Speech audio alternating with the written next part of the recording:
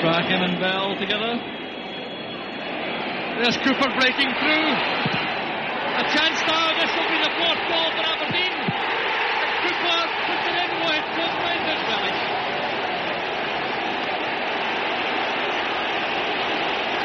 Well, suddenly it's become a rout. Of course, when things are going wrong against you, you don't get the breaks of the ball. Cooper in with Stewart.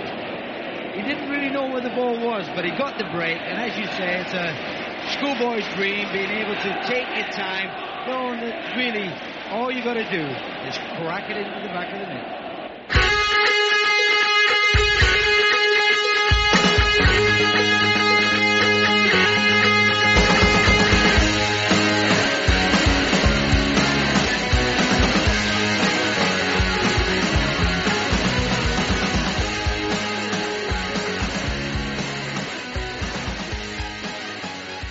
Hello and welcome to the Here We Go podcast in association with absolutely no fucker ever.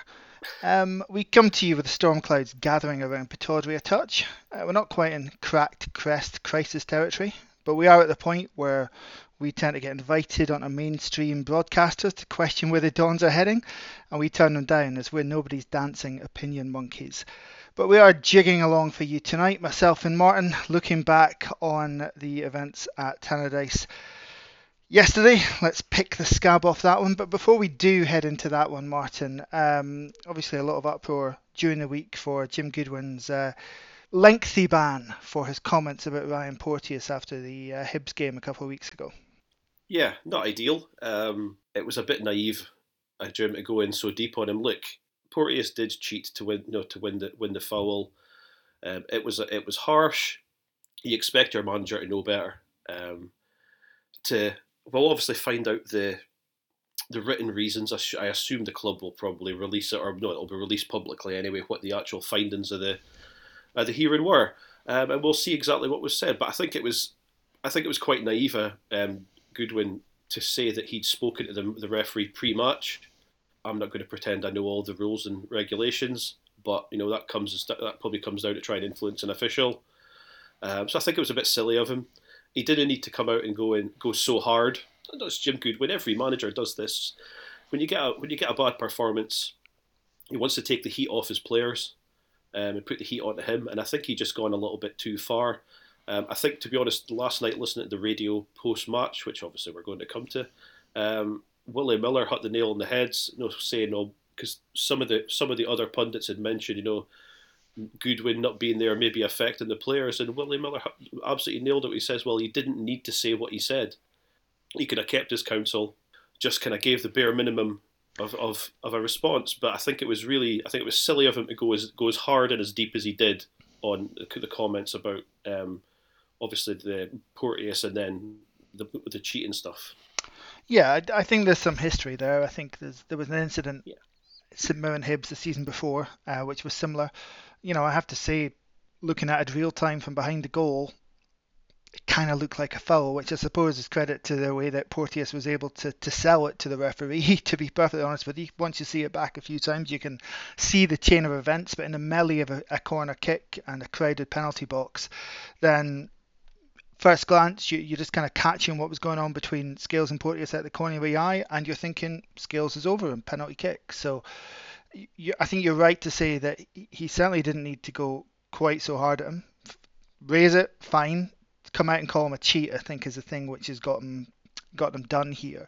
Also, with regards to the severity of it, I think it's at obviously the upper limit, I think, of anything I've ever seen around this before. And I would question that, and we will have to wait for the SFA to release the full reasoning behind the length of the ban. But I suspect it's not going to be Jim Goodwin's first time in front of the guys at Hampden, and I would imagine that plays a part. Trying to actually check to see what the times he's been in front of a disciplinary committee before isn't that easy. The search function on the SFA homepage isn't very good. But certainly there was at least one occasion as St Mirren manager where he got a 3-match ban. I think it was 2 + 1 suspended, and it was a similar kind of thing. He's kind of coming out after the match and saying the referee cost his team the game. It was the last game before the split, if St Mirren had won, I think even if they'd avoided defeat, they would have made the top 6, and they lost at Hamilton.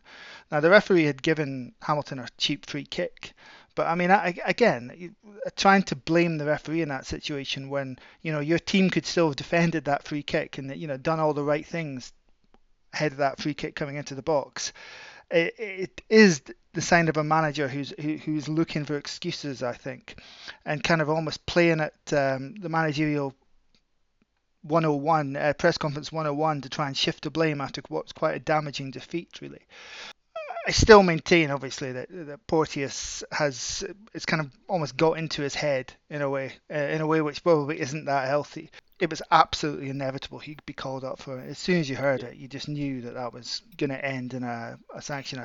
As I say, I think the punishment is towards the heavy end, but I think Goodwin's also a repeat offender in terms of how often he's been in front of the committee there at Hampden as well. So that will no doubt play a part as well. Just like in normal society, if you're a repeat offender, the tariff of your punishment is going to be higher. So that was the kind of background to the game on Saturday. A little bit of, well, I mean, it could have been used obviously as a way of uniting the team and the fans, and certainly the fans predictably were giving it the fuck the SFA chants pretty much all throughout the game yesterday. Intensified a little bit with the penalty decisions, which we'll come to a little bit later. And you could have used it as that, and done a backs to the wall, fuck the rest of them victory yesterday, but it didn't quite work out that way, did it, Martin? And it had been a positive start, actually. We were on top against what was looking like a very nervous Dundee United team, and that's entirely understandable, as they hadn't won before yesterday, which is you have to remind yourself it wasn't just a hammering a decent team, it was a hammering against a team who hadn't beaten anybody else in the league until yesterday. And the main culprit, obviously, for not putting us ahead when we were on top was Bojan Miovski, with a very bad miss in front of the goal, with the keeper out of the equation. His overall performance as well, he's very good at Pittodrie. Oh yeah, he is. Yeah, he's really good there. Just quickly before we get on to Miovski, I think you're absolutely right saying about it could have been a big unifying kind of experience. The club and the fans and everything getting together. 4,000 people getting down there. Deserve a lot of credit. No trains running. Everybody.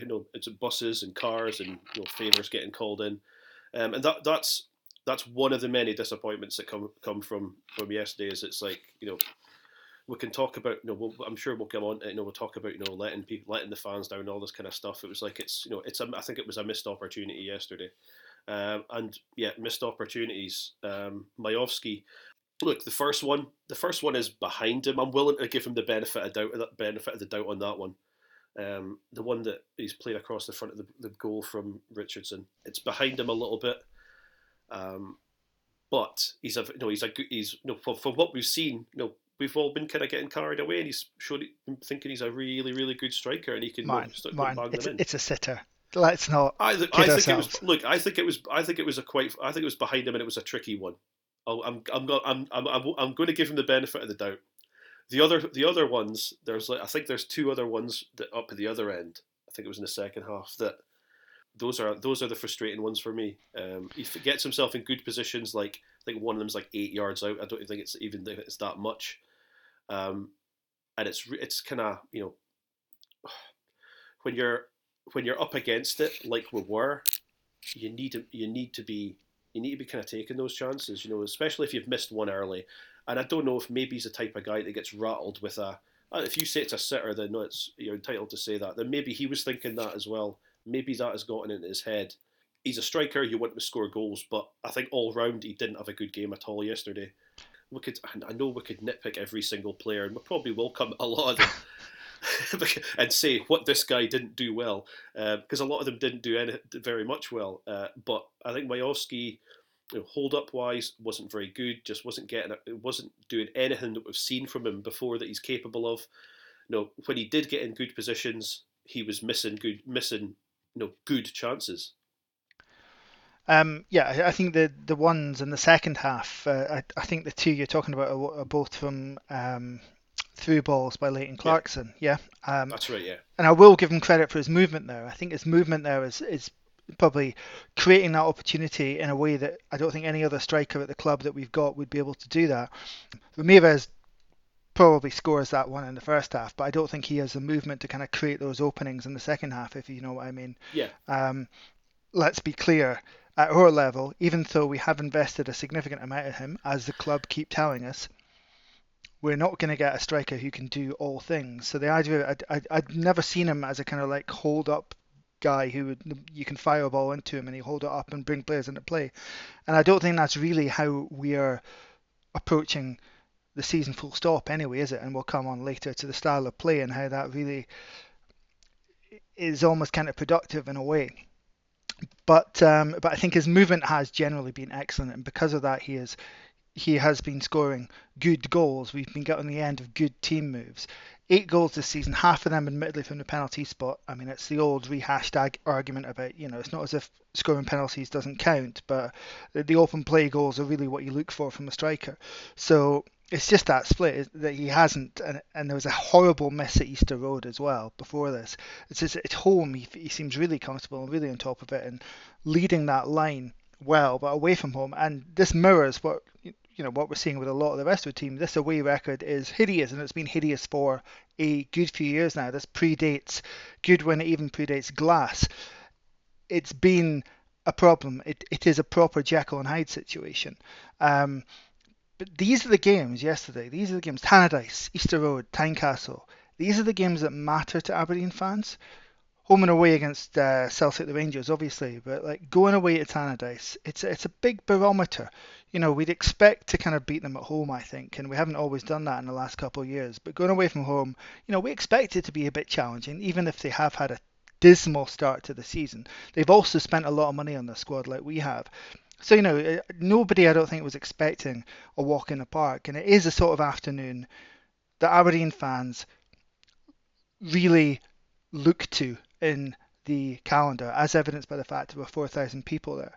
So to come away with yet another away performance which really flattered to deceive, and this one was worse than many others, because in addition to not scoring when we're on top, which has happened, I would say, in quite a lot of those away games over the past couple of years, losing not just one bad goal, but losing 2 really bad goals in a very short space of time, and then, well, by the time the third and fourth goals go in, it's becoming an absolute horror show. So the goals before half time, they're more or less out of nowhere, because Dundee United hadn't really been seen as an attacking force up to that point. No, they really hadn't. I mean, they'd had a couple of no, I think the header went wide really early in the game, but they hadn't really pressed. I thought that one of the things that was weird, what I thought was concerning, because you're right, obviously we've spoken before about the away form many times, is that with a big noisy crowd away, this kind of thing, it could have felt like a home game. You get the crowd making lots of noise. Obviously, the shed was full behind the goal. You'd like to think you can create a good atmosphere, and that can maybe hopefully kind of get make its way onto the pitch, and the players can kind of thrive from that. But that didn't happen, and then we lose these two goals that are both really, I think it's 41 and 44 minutes or something. Really poor goals to lose. You've got Coulson at left back, and you just find the players their player just sailing along the touchline from the throw in. Just really poor defending. Coulson and Hayes. Coulson and Hayes are guys that we've praised this season, and guys who have done well so far this season. We've been much more concerned about the right side of the pitch. Yeah, that should never be allowed. A guy getting the ball in that position from a throw, and just wandering along the touchline. And the box was full as well. We had plenty of bodies in the box. So it's not just one person to blame there as well. There's 4 or 5 at least, where you're looking at your centre half saying who's picking up. I think Watt had the original shot. Yeah. So who's picking him up? Who's touch tight? Who's close to him? Right, second as well. The second is so similar. Yeah, and the same. And obviously Behic scores the first one. Who's picking him up? He finds himself, and just people going to sleep, and when you're in a defensive situation where you've got 3 or 4 players going to sleep, you're going to concede. And the fact that the second one was kind of similar, was pretty similar as well. I don't know if they were spooked by the first goal, but one of the oldest cliches in football is don't concede just before half time. Well, Jesus Christ, lads, don't concede 2 just before half time. I like getting carried away, and I've got a lot of faith in this Aberdeen team, but we're not coming back from 2-0 down. Well, it didn't really look that way for long parts of the second half. I mean, the way in which we reacted, it seemed like we were spooked. Spooked is the right word to use. It felt a bit like, I remember some of Jamie Langfield's performances at Tannadice, even at Tynecastle in the Cup semi against the same team.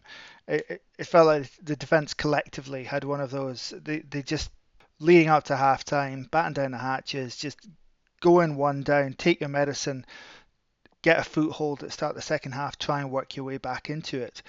You're right, we didn't look like coming back into it, and we haven't really done that this season at all. Already this season we've dropped 8 points from winning positions this season, but haven't gained any from losing positions, which I think still speaks to a vulnerability about us. We look weak at the back because we are weak at the back. Dundee United probably thought they must have won a watch yesterday, getting 2 goals like that and going in 2-0 at half time.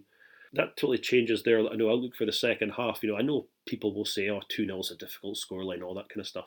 They'll come out knowing that they can just kind of sit and just then work on the counter, because we're going to have to do something. We're going to have to. The manager's going to have to change something at half time. Yeah, and he did, to be fair. I mean, we saw Connor Barron coming on. He made a bit of a difference. Latterly, we saw Leighton Clarkson come on. And I felt that there was a spell up until that third goal where if we had scored, with Dundee United's confidence being so low, then it was a possibility.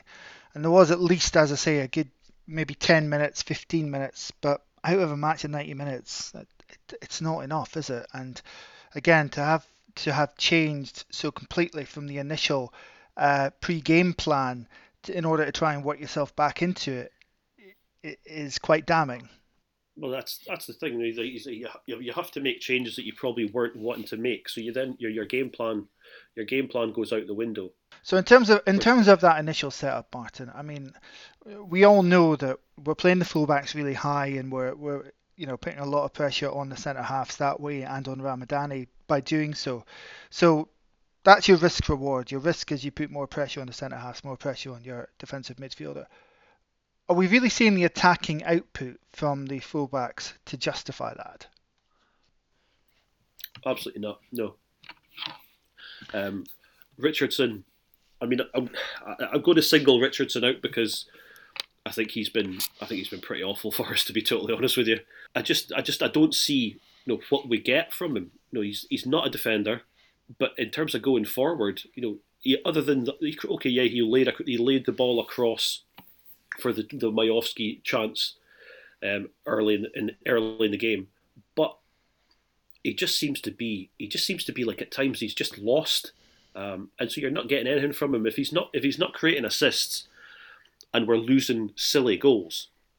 Then I don't really see what you get from him. Coulson as well. No, Coulson has been tidy in some games. We've praised him. I don't think we're not getting enough from him. If that's the way he wants to play, if he wants to have these fullbacks, getting so high up the pitch, then they have to be contributing, and they're not. Yeah, I think both of them put a shift in. I think both of them are up and down that touchline. I don't have any issues with their work rate, either of them. It almost feels a little bit harsh judging them often on their defensive qualities, particularly in transition, because they are often caught so far up the pitch, and that's a design feature. That's not their individual mistakes being so far at the pitch. That's how it's meant to be. So like last season, there's acres of space behind the fullbacks, and teams know that. And in transition, they can just play it in there, pull a centre half out wide, and start causing us problems. Yeah, well, I mean, the Dundee United yesterday were stretching us almost from the get go. On Richardson's side, the name's gone. Their left-sided midfielder seemed to be told, right, hug the touchline, and that separated us completely. Richardson was having to be out there, so he's not being really able to tuck in or help out the centre halves when they need them. Nobody's coming out to give him a hand as well. And I thought he really had a really tough time, particularly first half, and it was quite obvious what they were trying to do, which you need to have a defensive unit working together. It's football 101 again, isn't it? You need to be helping. You need to help cover for one another. We've seen it in the past where it's not just a Jim Goodwin thing where we have a team with fullbacks that like to get forward. Back when we started doing this podcast, we spoke about when it was Shay Logan. Shay Logan was you get lots going forward from him. You don't really get that much in defence, but the defence were able to help out and cover for him when he was maybe caught up the pitch. We've got two guys who, as you say, by design are playing up there, getting caught high up the pitch, and we don't have the defence, the two central defenders, and the defensive midfielders aren't either reacting quick enough to help out, or by design are maybe in positions where they're not able to help out. So away from home in particular, do we need to tweak things tactically? Because I think we'd all accept a few shitfest 1-0 wins away from home just to kind of get that monkey off our back. So to me, it makes sense to be a bit less gung-ho with the fullbacks, provide a bit more cover to the centre halves, and not be quite so intent on always trying to play it short as well, because that, frankly, yesterday caused us quite a few problems. Ramadani has had a good start to his Aberdeen time and has received a lot of praise from a lot of quarters. But yesterday he was repeatedly getting caught on the ball because he knew exactly when balls were coming into Ramadani, and he also knew where he was going to go to. Yeah, he was really poor yesterday. I know he'd obviously, we thought he picked up a knock early. I don't know if maybe he was just trying to play. He was just trying to play through it, but he didn't look. He looked a bit of a shadow of himself yesterday. And yeah, you're right. They'd clearly studied what he does. The playing the ball short thing. I felt a wee bit sorry for Roos, because they're clearly telling him to do that. They're trying to do that, play out from the back. And Dundee United are, for all the things that we would criticise for. One of the things Tony Watton that is good at is he's good at getting in people's faces and pressing and working hard, which they should be doing anyway. Obviously, yeah. There's no question, but it was just seemed to be so easy for them. It was just telegraphed a lot of the time, wasn't it? Yeah, it was just really telegraphed. It was obvious what was coming. It was going to go to Scales, or it was going to go to Anthony Stewart. But it comes down to that. It comes down to that risk reward thing again. Are we actually getting the reward from wanting to play like this? Are we seeing great moves and great goals being scored because we're stretching teams from our own goal kicks? I'm not so sure. Well, no, we're not. I know. I know why you do it, because you want them to be as spread out on the pitch as possible to create space for you. That's all well and good, but we didn't seem to be getting out of that first phase from the defence or from the fullbacks. It would maybe go from the fullbacks, whatever, to Ramadani. They were right on top of him, so it would come straight back, and we'd find ourselves under pressure, and that would then end up having to go long to try and maybe find Hayes or Bzawin or someone on the wing, and they pressed us really well when they needed to do that. There's no question about that. But I just say that it's all about risk and reward, and it's at the moment, it's too high. It seems to be too high a risk. Where, like you say, a shitfest 1-0, just get the points going, get the team moving, instead of this trying to be a bit too. I don't want to say be too clever for our own good, but just without trying things that are maybe just a little bit too complicated. Although, of course, we thought we had that shitfest 1-0 early in the season at St Johnstone, and it's done very little good to subsequent results. I just wonder, we spoke earlier about both Barron and Clarkson coming on. I do think we were better with them alongside Ramadani, just giving us more of a foothold, more control, and also more penetration, because you've got Clarkson and Barron, both players who play with their heads up. I don't think that is something you could say about Ross McCrorie as a midfielder. I think he's got tremendous drive, tremendous energy, but I don't think penetrating through balls are his forte. So with regards to the middle of the park, and also perhaps with regards to Ross McCrorie, what would you like to see happen in there, and what would you like to see happen with Ross McCrorie? I prefer if McCrorie is going to be on the pitch, I'd prefer him to be in midfield. I don't like him at centre half. I don't really like him in a 3 as well, because I know that we went to that later on. I think you get the best from him if he's in midfield. But if Barron's back, back and he's going to be fully fit. I mean, he looked to be okay yesterday. I mean, I don't know if he's got 90 minutes in him. We don't know. But if Barron's fit, Clarkson's fit, it's certainly a question, because we undoubtedly looked better with those two in there. But it doesn't have to be binary about McCrorie. I mean, the other option is, you've already called out Richardson. The other option is him at right back, which would certainly allow him the opportunity to still get involved in midfield, given how far up the pitch the right backs are instructed to play. Well, yeah, we'd assume that if you put McCrorie there, he wouldn't be marauding as far forward as Richardson is. I think that in with that way, he'd probably be he would certainly be probably a more solid defensive option, despite the fact that I don't like him at centre half. But going forward and going up the pitch, as much as I think that McCrorie gets. Here's a question: well, do you like Anthony Stewart better than you like Ross McCrorie at centre half? Wow. Yeah, let's move on. I didn't write that one down in the notes. You've kept that receipt. Jesus Christ, absolutely no. Well, no. Stewart seems very much a kind of bread and butter defender, doesn't he? A guy who generally will still get beaten on occasion, but generally can mop up the kind of rough and tumble stuff that you'll get in this league. But for a team hell-bent on passing out, doesn't really seem very suited to that. I'd be very surprised if that's what Goodwin had in mind when he signed him, because from everything that we've seen, he isn't that type of player.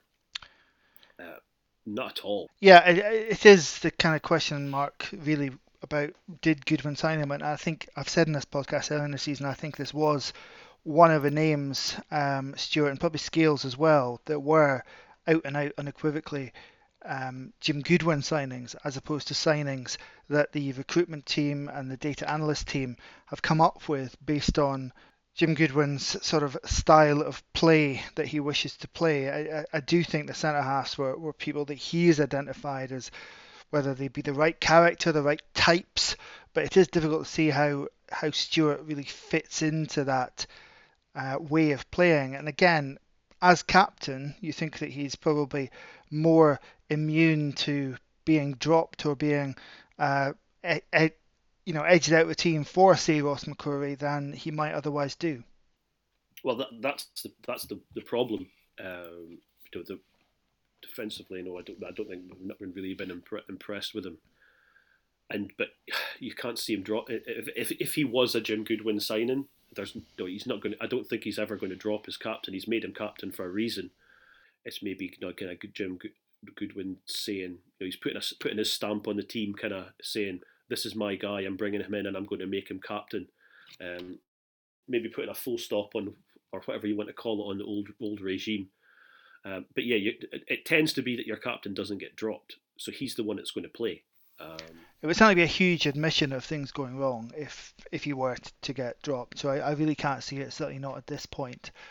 Got to talk, I suppose, about the penalty kick. It had absolutely no material impact on the outcome of the game. We were soundly beaten, but seconds before Dundee United get given an incredibly soft penalty kick, we get one denied for what was a pretty clear handball, I think. I mean, I honestly couldn't tell you what the latest minute revision to the handball rules are. Maybe because it's like flicked off the goalkeeper first, maybe that means it wasn't, it's not counted as a handball.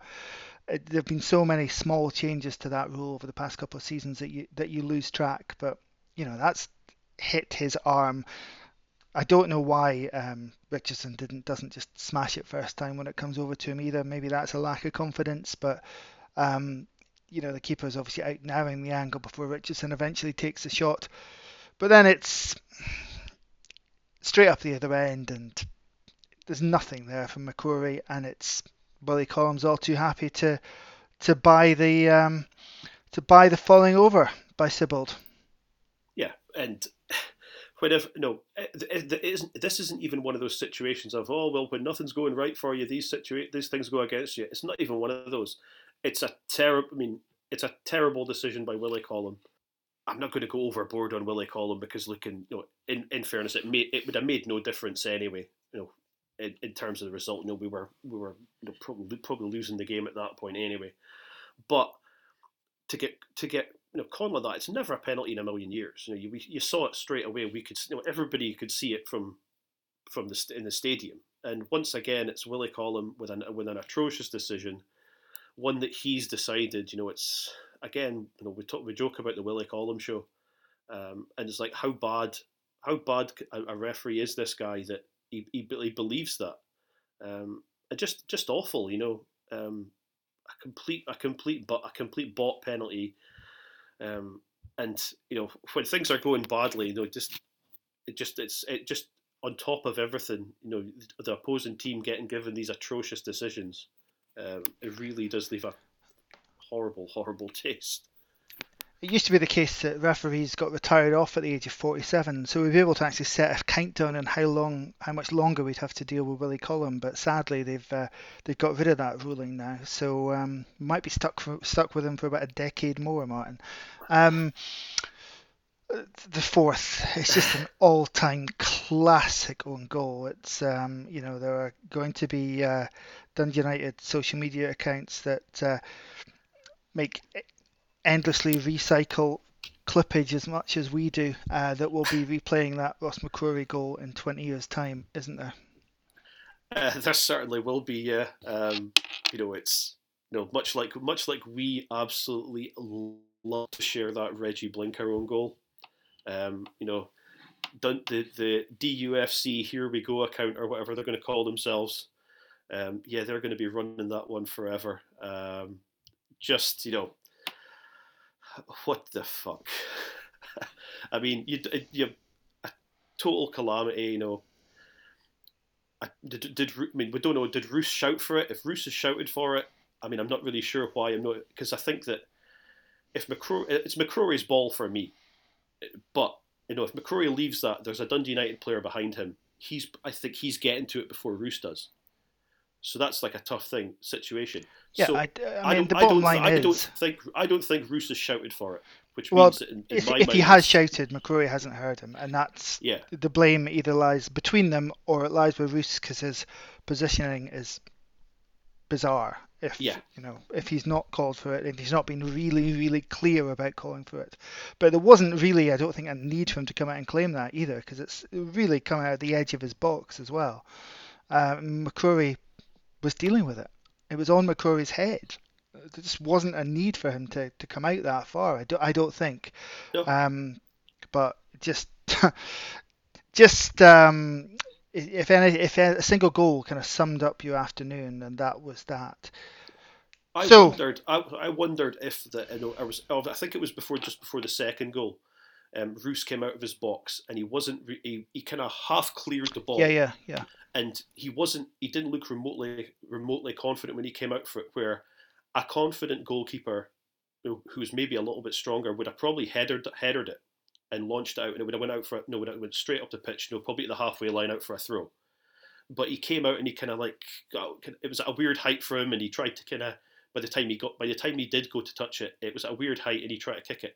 And I don't know, maybe if that was in McCrory's mind, that if he didn't hear the shout, or if he did hear the shout, whatever, I don't know if that maybe was in McCrory's mind, that is he coming, is he not coming, and then he just went for thinking I'll just tap it back to him, and by which point Roos is in no man's land. So I don't know, maybe if that was his thinking. That was something that I thought about when I was picking over the bones.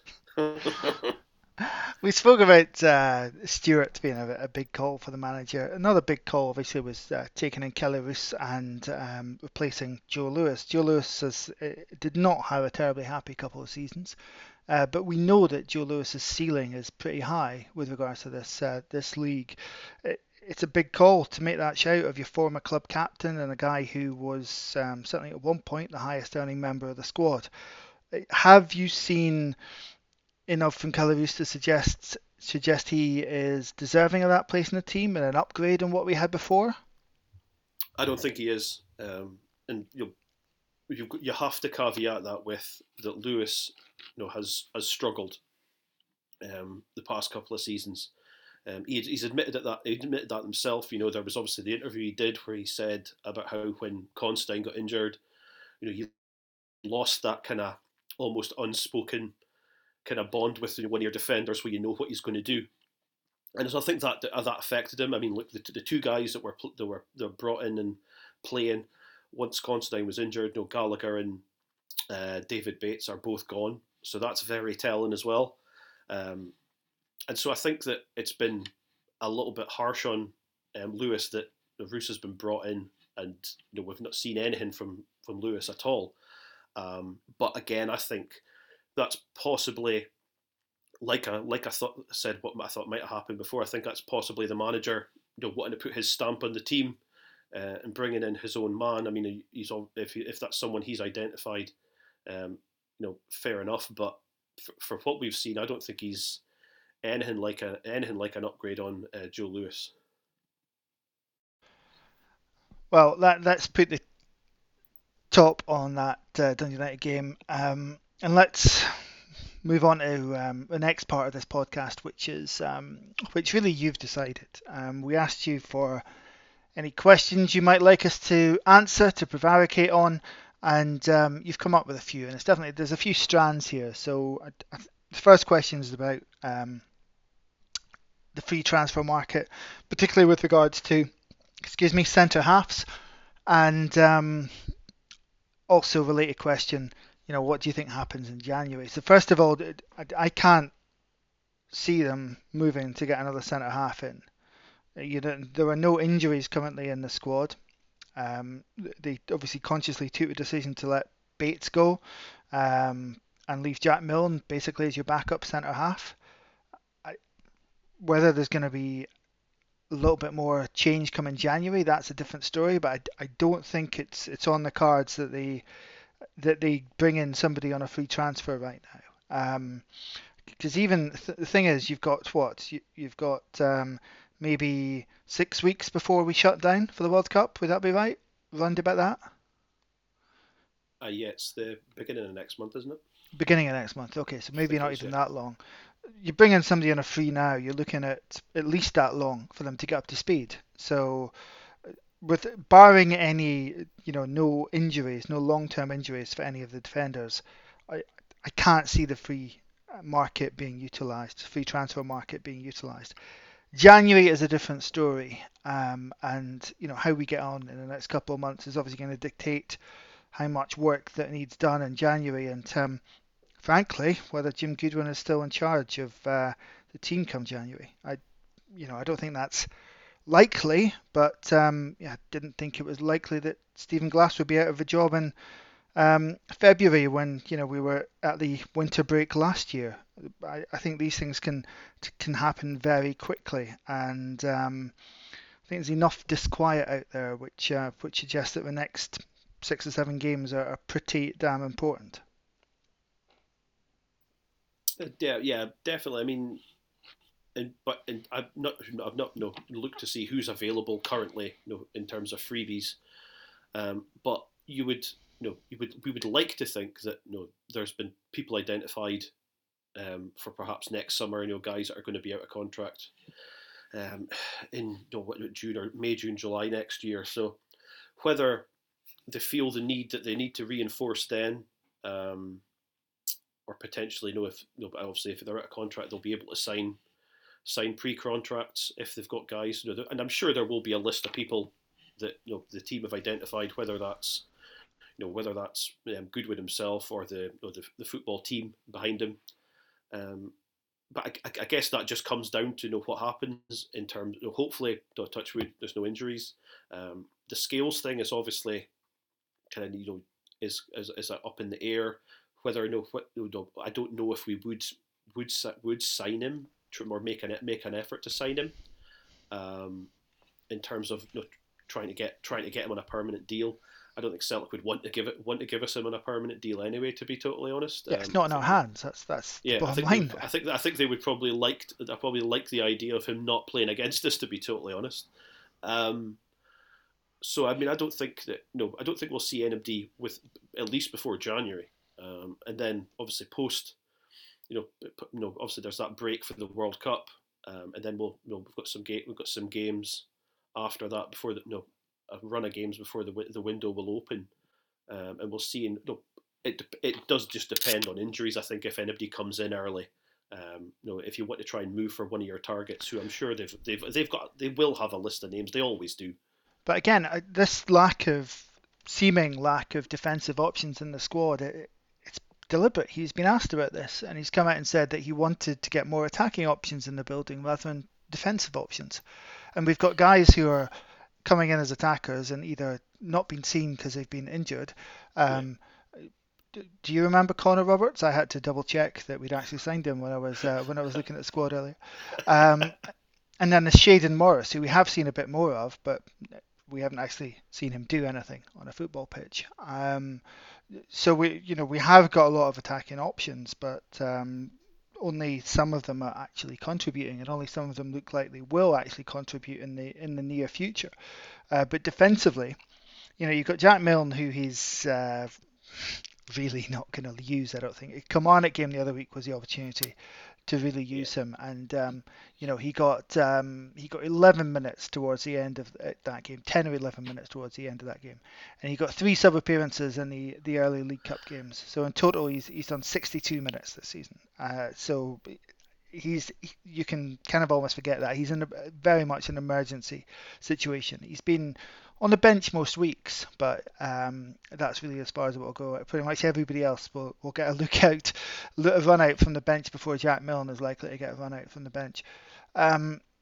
So you are looking at McCrory. You are looking at McCrory filling in at centre half. And beyond that, I don't know. I just don't know whether you could have Coulson move one in. He doesn't seem, frankly, robust enough, just even on a fitness basis, because he's another one that seems to be kind of frequently down and picking up knocks.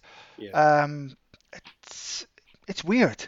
It's like last season was the opposite. We didn't have enough strikers. It's like the people in the building have been burnt by last season, that we've just gone completely to the other end of the scale. Yeah, it's I don't know. It's like it's kind of like we've gone down the route of being like Kevin Keegan's Newcastle, but without the entertainment. Oh, it was Ozzy Ardiles, wasn't it, with the sort of 2-3-5 at Tottenham? Yeah, where we've just signed all these attacking players, and we've got Darren Peacock and Warren Barton in the defence. There you go. Didn't expect a mention of Darren Peacock in an Aberdeen podcast, Certainly didn't. Did you? Certainly didn't. That, there you go. Have that one. Have a Steve Howie as well while we're at it. Thus alienating at least every listener under the age of 30. Well done. Yeah. Well done. Moving on to the kind of bigger questions. As you'd imagine, I suppose, out there after a pretty heavy defeat and a pretty toxic atmosphere coming out of Tannadice last night, do you think, getting right to the nub of it, has there been any actual improvement under Goodwin compared to Glass, Martin? I don't think there has really. I think we've just kind of, what's the word? We've just kind of trundled along. Things are going pretty much the way they were before. I mean, we had the League Cup group stages, which I get. I mean, you're the stats man. I'm not me. So you'll know about this better. But if you take away wins against lower league opposition, I would probably imagine, just guessing off the top of my head, that we're probably not. The numbers don't give us a different picture as well. And I don't think looking just at league games, and taking points per game, Stephen Glass managed 1.138, and Jim Goodwin is 1.143. So statistically, we have improved by 0.005 of a point per game, which is definitely worth all the money that's been expended. The answer is clearly is no. Then yeah, I mean it's basically just the same. We've just kind of like say trundled along. Been games where we haven't impressed. We've kind of taken beatings from them as well. It's not been and that's the thing. You say that for the money that's been invested in the squad over the summer, there really should have been an improvement. A lot of bodies moved out, and a lot of bodies came in. I think it was 11 or 12 new faces. Yeah, and it's been starters as well. That's we've never had a summer like this where there's been such wholesale change to the first 11. I mean, the squad as a whole has had, a lot of comings and goings, particularly in more recent seasons when shorter-term contracts became the norm. But we've never really had a summer like this where basically your entire back five for starters. I mean, who are the people who are regularly getting a game that were here last season? You've got McCrory. And you've got Connor Barron, I think you can say. You could maybe say Matty Kennedy as well. Oh, Johnny Hayes, obviously. Johnny Hayes, yeah. But Johnny Hayes, to be fair, he's improved substantially. Just put it up on the feed a little while ago. We've got him on 10 assists this season. Again, some of those are in those League Cup romps, which barely count, but it's more than he's managed in the last two seasons combined. So he's improved. Certain individuals have improved, but overall, taken as a whole, of the whole piece, I don't think we have improved. Now, I read a lot of people saying that, you shouldn't judge Goodwin on the games at the end of last season because it wasn't his players. I think when people say that, they don't quite grasp what the situation is at Pittodrie with regards to how the squad is going to be built up. I think there are going to be players which he is able to identify and a club will look to bring in. And I think Liam Scales is definitely one of those. And as we had a discussion earlier, Anthony Stewart might be another one. But the majority of the players are going to be ones which the club have decided fit the profile of the way they want to play football. This whole football philosophy, this whole document which we're trying to adhere to.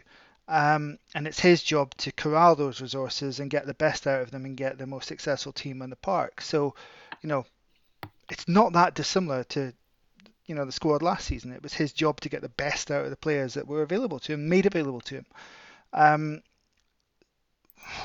So I don't think you can completely discount last season's results, which were not good under Goodwin. They weren't great under Glass, but they were not good under Jim Goodwin. There's been a marginal improvement on that. We are scoring goals at home. The home games have been strange, I would say. They've been entertaining. Of course, there's been a lot of goals, 5 goals per game. But we haven't really had to work very hard in some of them. Obviously, in 2 of them, St Mirren and Livingston, they are heavily influenced by red cards for the opposition. And then the Kilmarnock game, again, a bit of an oddity. It felt oddly easy for us to score goals. So I feel we haven't really had much of a challenge in a lot of those home games. And the one challenge we did have, we failed against Motherwell. Whereas away from home, it is just the same old, except the defeats are getting heavier. So if the wins at home are maybe being burnished by a few more goals, the defeats away from home are looking a little bit uglier. Yeah, you'd rather try and just bring them a bit closer, and those 2 home games, obviously it's largely helped by some suicidal behaviour by the opposition teams, particularly the St Mirren one. So that's worrying as well. It's like sometimes you can excuse patchy away form, but our away form isn't patchy. If you're taking care of games and you're winning at home and you're doing everything right at home, sometimes you can let it slide a little bit away. But at the moment, it's not great both ways, and that's a worry that. And I know that sounds stupid saying that when we've beaten 2 teams 4-1 at home, but there's the circumstances surrounding that. teams getting men sent off obviously massively helps us out. So, shall we dig up the quote which we seem to dig up every every podcast, and basically ask the question: if fixing our defence was so easy, why hasn't he done it yet? Oh yeah, it's great, isn't it? It's so good when a manager gives you a gift like that. It feels like a really cheap shot, but you know what? Don't say stupid things if you don't want them hurled back at you. Yeah, exactly. Don't come out and say something silly, and you'll be fine. But he's came out and he said something silly, so he's gonna it's going to be thrown back at him. It's going to be thrown back at him by Aberdeen fans. It's going to be thrown back at him by lots of other teams. It's probably going to be thrown back at him by, I don't know, someone like Declan Gallagher, to be honest, because it just these bold statements are all well and good, but fine that there's a boot up the arse coming, not far away from them. Yeah, that's another similarity with the last manager rather than just results, isn't it? That sometimes they speak an excellent game, but it really hasn't translated yet into results.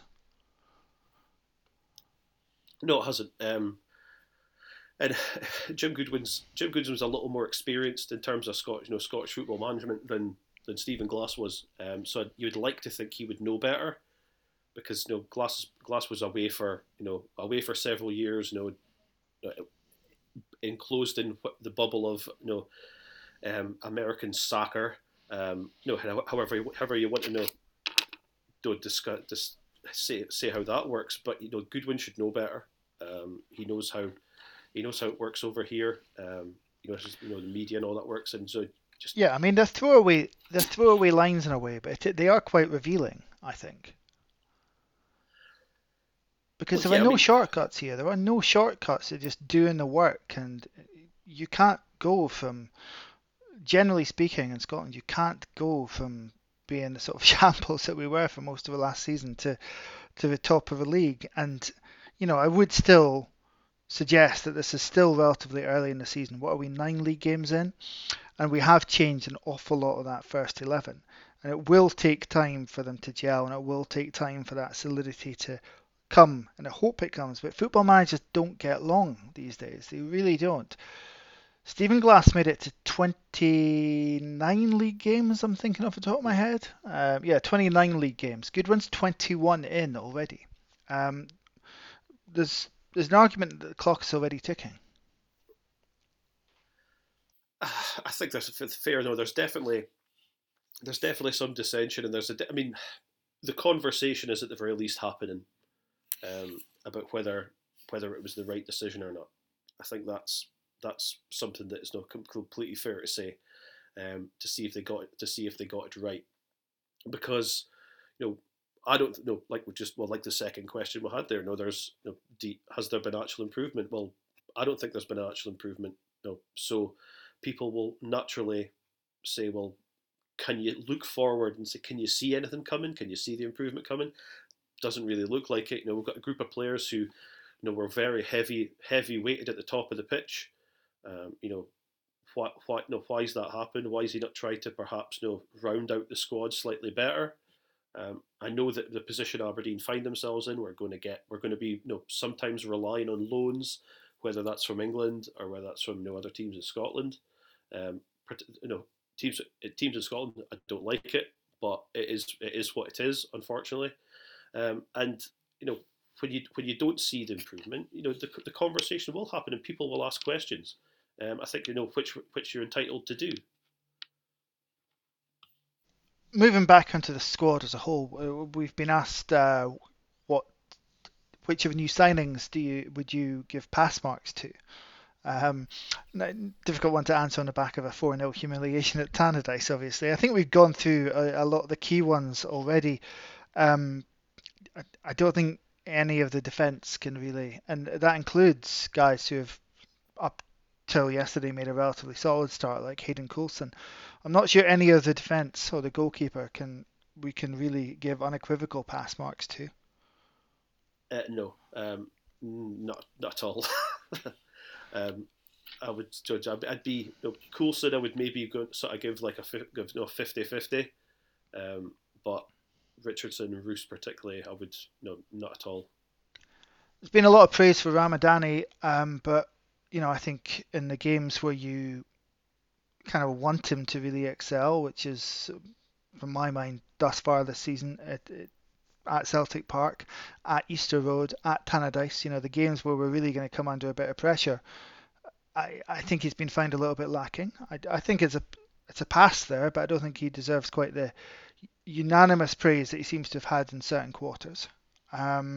Moving up the pitch, I do think, despite a pretty horrendous afternoon yesterday, that I do think there's a lot to like about Bojan Miovski. I really like his movement.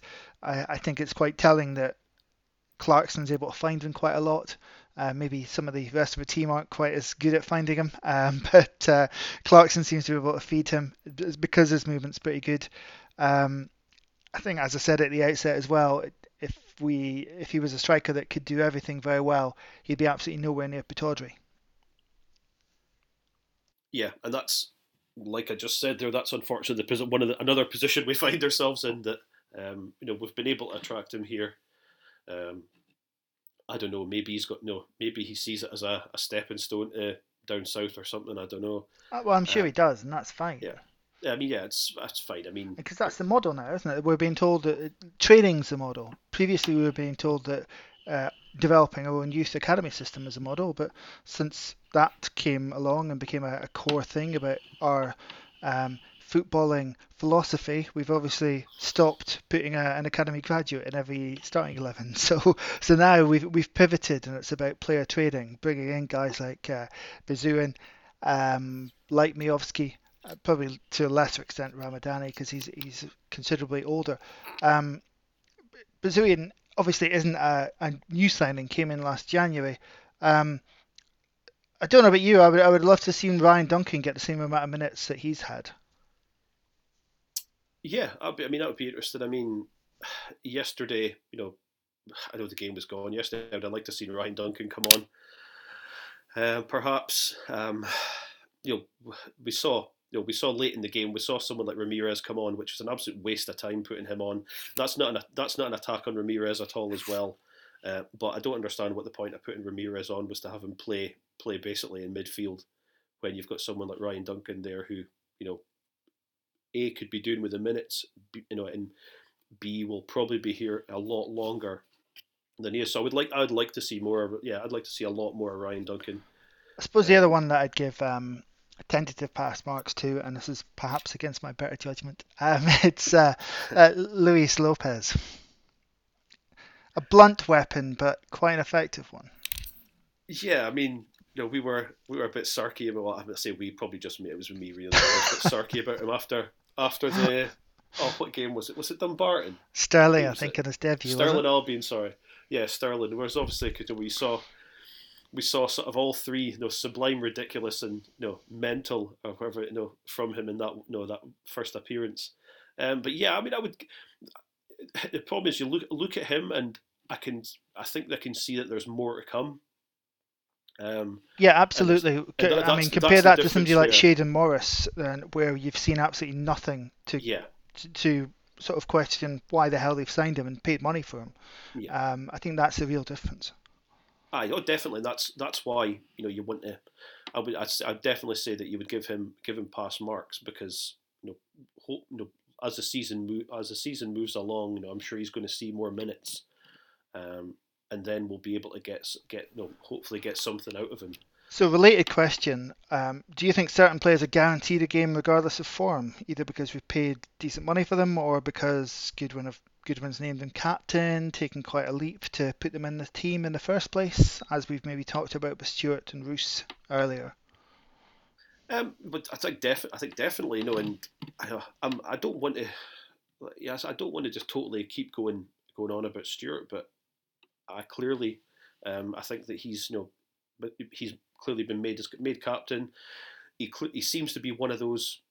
He doesn't seem to be one of these screamo kind of captains that's going to be ranting and raving at people. I've seen him have a go at people, but I don't think he's one of these ones who leads by ordering people about and doing things. I think he seems to be a little bit more quiet. I think he is. To be honest, I think someone like McCrory if we're being honest, I think is probably guaranteed a start as well um, because of how many positions he can slot into. He's versatile, so you could have him like I know you've said before. Why not have him at right back?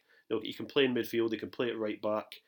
He can play in centre defence. He can play slightly further forward in midfield as well if needed. So I think there are certain guys who I don't want to say are their favourites or they're other Jim's boys, because that's that. I don't think anybody in terms of that is just like, oh, the manager plays him because he likes him. I don't think there's anything like that. There's nothing like sinister going on there. But I do think there's guys who will play because of what the manager thinks he can maybe get from them. The question for me is, are we getting enough from them? And that's where Anthony Stewart, Roos, obviously Bizawa, I'd like to see a bit more from as well. But as guys who seem to be getting a lot of minutes that don't seem to be, dare I say, warranted at times. But defensively, as we've been mentioned earlier, when you don't have the backups, when you don't have anybody else to step in there, what can you do? You can't drop. If he was to drop Stewart, McCrory would be back there. If he was to drop Stewart and McCrory, we don't have anybody. We've got Milne, who he doesn't. Who I agree with you. I don't think I don't think we'll see in any sort of anger. Maybe we'll see him after the split when there's maybe nothing to play for. I mean, hopefully you're already writing off the league season. Hopefully it isn't like that. But just saying after the split when we're 10 points clear in first place, and the championship's decided, then the last couple of games we can play Jack Milne. But that's more like it. That's more what you're on this podcast for. But until then, and I agree with you, I don't think we'll see much of Jack Milne, which is frustrating. But it is just it's my opinion. I think it looks like that's how it is. Yeah, I mean, if you've given up hope, then what chance the rest of us, quite frankly. Never give up hope. Obviously, again, when things go as badly wrong as they did yesterday, focus moves to other parts of the football club as well. So there were questions about the director of football's performance and what does he actually do, etc., etc. I think it's important to note that we don't really have a clear view of where the responsibilities lie with regard to how hands-on is he with transfers and how hands-on is he with guiding what the director of recruitment actually looks at. We had those interviews with Graham Hunter at the start of the season, all very chummy, but difficult to discern exactly where that line was. Yeah. It's the same as we were speaking earlier on about the signings which are definitely Goodwin signings and the signings which have been given to Goodwin because they match his playing style in terms of he wants young, energetic players. So it's hard to be definitive about that. I suspect that his new position isn't perhaps that far removed from his old position, which was obviously a very administrative-based position. If I'm being honest, I mean, director of football, he will sit on the board, he will give guidance to the board about where we are across the whole footballing units, and not just the first team, but the youth squads, the women's team, etc., about how we are implementing the strategy. But I would be surprised if he were that hands-on in the identification of players. Probably more hands-on in the actual securing of the signature, negotiating the transfer fees, etc. My guess is his role is a more administerial one. I would say that. I mean, I would assume that as well. I mean, look, you used the word strategy there. I mean, the strategy for the whole club should be pointed towards winning games. Yeah. All this sort of pretty football developing. Football club exists to win games. You would like to do it with a bit of panache and style, clearly, but I mean, call me old-fashioned. I would just like Aberdeen to win some games, please. Yeah, definitely. I mean, yeah. Look, like you say, you referred to the interviews they've done with Graham Hunter. No, even when the back last season or the season before, whenever it was, when Cormac did interviews with Mal, it was all very cosy. I'm look at you on first name terms with. Was it? It was Mal. It was Mal, was it? Yeah. Yeah. Well, everybody knows who it was because we've all watched the same interview, so we know it was Mal. You don't throw me off. But no, when he's done, no, the interviews were all very cosy. And there wasn't a lot of difficult questions. And I understand you're not going to. It's a club media. I mean, you're not going to get an interrogation on there. I mean, we shouldn't expect it either. The club's media stuff, it does a lot of good stuff, particularly around the heritage, but it's never going to be anything other than Pravda with regards to its output on the current first team. Yeah, and I mean, look, it's. I would imagine that the attitude of in terms of what does Stephen Gunn or what does this person or the next person do day to day is something that we will never find out, and that's fine, that's okay. Okay, but here's the question: as long as the footballing unit, or whatever you want to call the director of football and the team he works within, as long as that is then working as a unit and functioning well. At what point then do you, to change the question then, at what point do you stop just rotating the head coach? Do you say that maybe the strategy is to blame, or maybe the implementation of that strategy is to blame? Well, since the new chairman took over, we're on our third manager, and things have gone downhill. I think things weren't great at the end of the McInnes reign. No question about that. I've no interest in getting into the conversation about whether it was the right or the wrong decision to get to. You'll still be getting into that conversation in 2052 if the Alex Smith discussion is. I won't. You might, Richard. I'm not answering any questions on it ever again. I've had enough of that question. It's now we've changed to this model where and we've spoken to many people who know far more about that type of director of football role. We spoke to Derek Ray because obviously he's very very well versed on German football and how that works over there. We spoke to a lot of people, and if it's you can't just keep changing the man. I know this is only the third manager, but as we mentioned, there's rumblings about Sugly Peg for Jim and all that sort of stuff. How many times do you keep changing the man that's at the front of the coal face, the manager of the football team? When you eventually you will start have to look and say, what's coming down from the chairman down to Stephen Gunn and the team around him in terms of the recruitment team. I think eventually you will have to start. That will need to be looked at as well. See, what is it they do?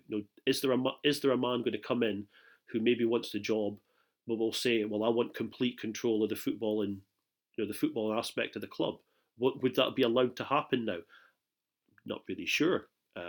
If we heard about outstanding candidates when Stephen Glass got the job. Yeah, I don't think so. I think that Goodwin was probably able to eke out a little bit more control based on the situation he inherited at the point that he inherited, and the fact obviously we went to him to try and get him for the job. We'd identified him, so I suspect he was able to eke out a bit more control, maybe a bit more wage budget. Who knows? But yeah, it's an interesting question. At what point do you stop just rotating head coaches and stop blaming them for a failure to introduce a way of playing until you change the strategists and the strategy behind that? I guess who knows is the answer. But top marks to you for the beginning of the question, getting in the old fit does Willie Miller even. Can it even run a chippy? That was always a favourite back in the Jimmy Calderwood days, wasn't it? Fit does Willie Miller even demon. Yeah, and I love that. Again, even then there wasn't really the clarity about how that split really worked. I would say that he was probably a bit more hands-on, but simple answer is we don't know. But based on what I can see and what I can hear, I think Stephen Gunn's actual day-to-day role hasn't probably changed all that much from when he was head of football operations before. Still on sort of non-football people, the question is a deep-seated complacency or a lack of ambition at the top of the club? Yeah. It depends how you want to read that one. I mean, do I think that from the chairman down that everybody at the club wants the best for Aberdeen and wants them to get back to being, at the top end of the division, at finals, winning finals. Absolutely believe that that's what they want. I don't know about complacency. I'm not really sure. I mean, perhaps there was an idea of that, well, Aberdeen are a big club, and if we do the right things, we'll get there. We'll get there. Knowing maybe the idea is that it won't be too difficult. I think would maybe be a thing,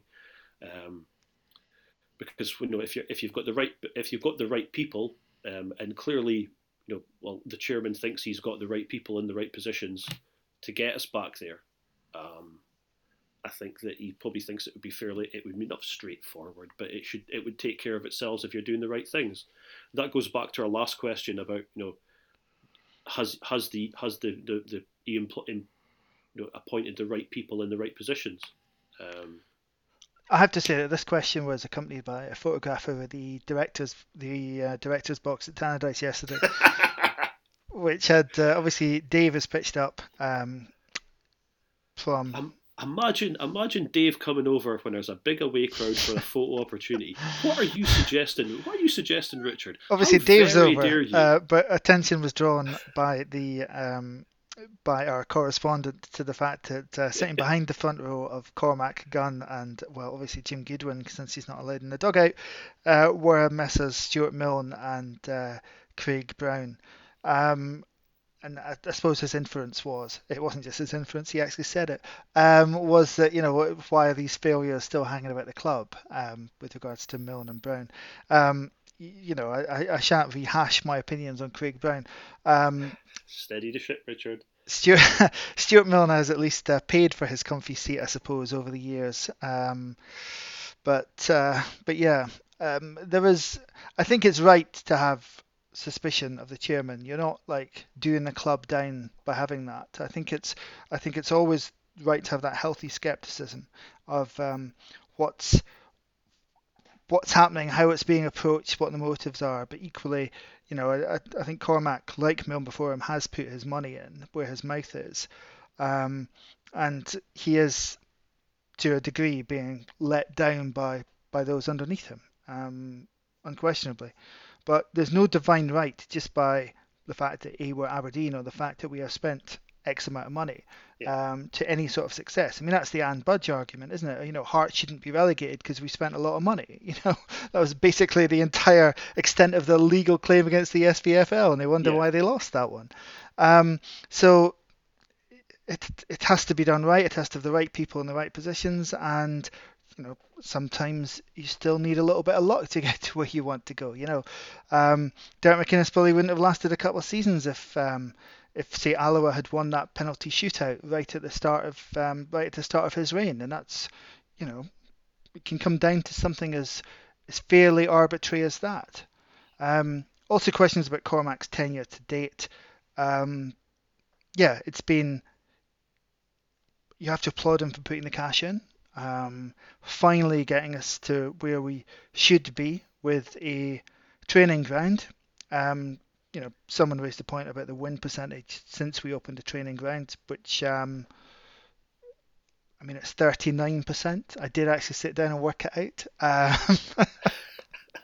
Which frankly, we'd take 39% as a whole over the last couple of seasons because it would be much, much better than where we have been. But it was something the club had to have in place because it was amateurish for it not to be there.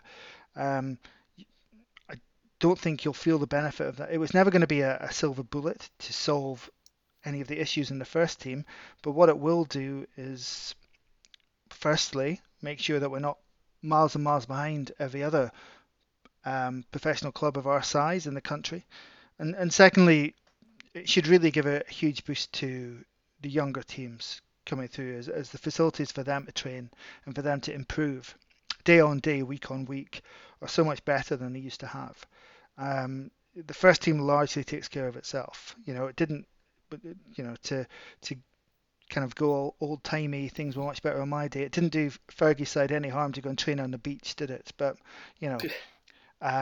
it may well have done loads of kids a lot of harm in terms of like overplaying or even just over use of muscle groups and so on, to be playing in shit grounds and having to train on beaches or waterlogged pitches or red blazed turf back in the day. Whereas now, players have the opportunity to develop in controlled surroundings, which weren't there before. Yeah, I mean that's I think if that probably will be the legacy, at least a big part of the legacy that when we look back, when people look back on Cormac's reign at the club, however long that goes, is it's the training pitch, the training facilities.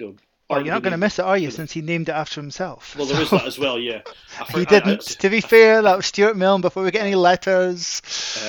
But he, again, you're not going to see the benefit of that really for the first team as much as like you said. It was a pain. It was a pain for them having to scramble about at Seaton or Balgownie or wherever like that. But yet, this is about your youth teams.